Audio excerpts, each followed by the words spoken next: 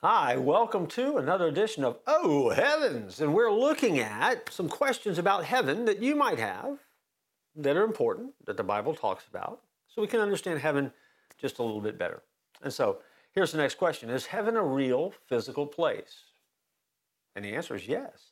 Heaven is no figment of the imagination, nor is it it's not a feeling, it's not a state of mind, it's not an invention of man, as some people might want to say.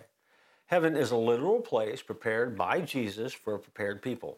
Matter of fact, in John 14, Jesus says this, "In my Father's house are many mansions. If it were not so, I would have told you. I go to prepare a place for you. And I will come again to receive you to myself, that where I am, there you may be also." Maybe those words are familiar, but what you need to know is the Greek term translated place in this passage is actually a Greek word, topos, T-O-P-O-S, which transfers or means a physical location. From that statement from Jesus, we can have full confidence that heaven is a real place, a real physical place where believers one day will reside with the Savior. So, while we try to make earth as heavenly as possible, also know that heaven is a very real place that one day you have the opportunity to be a part of and live in if you know Jesus. And so it's real. No kidding. How do you know? Jesus said so.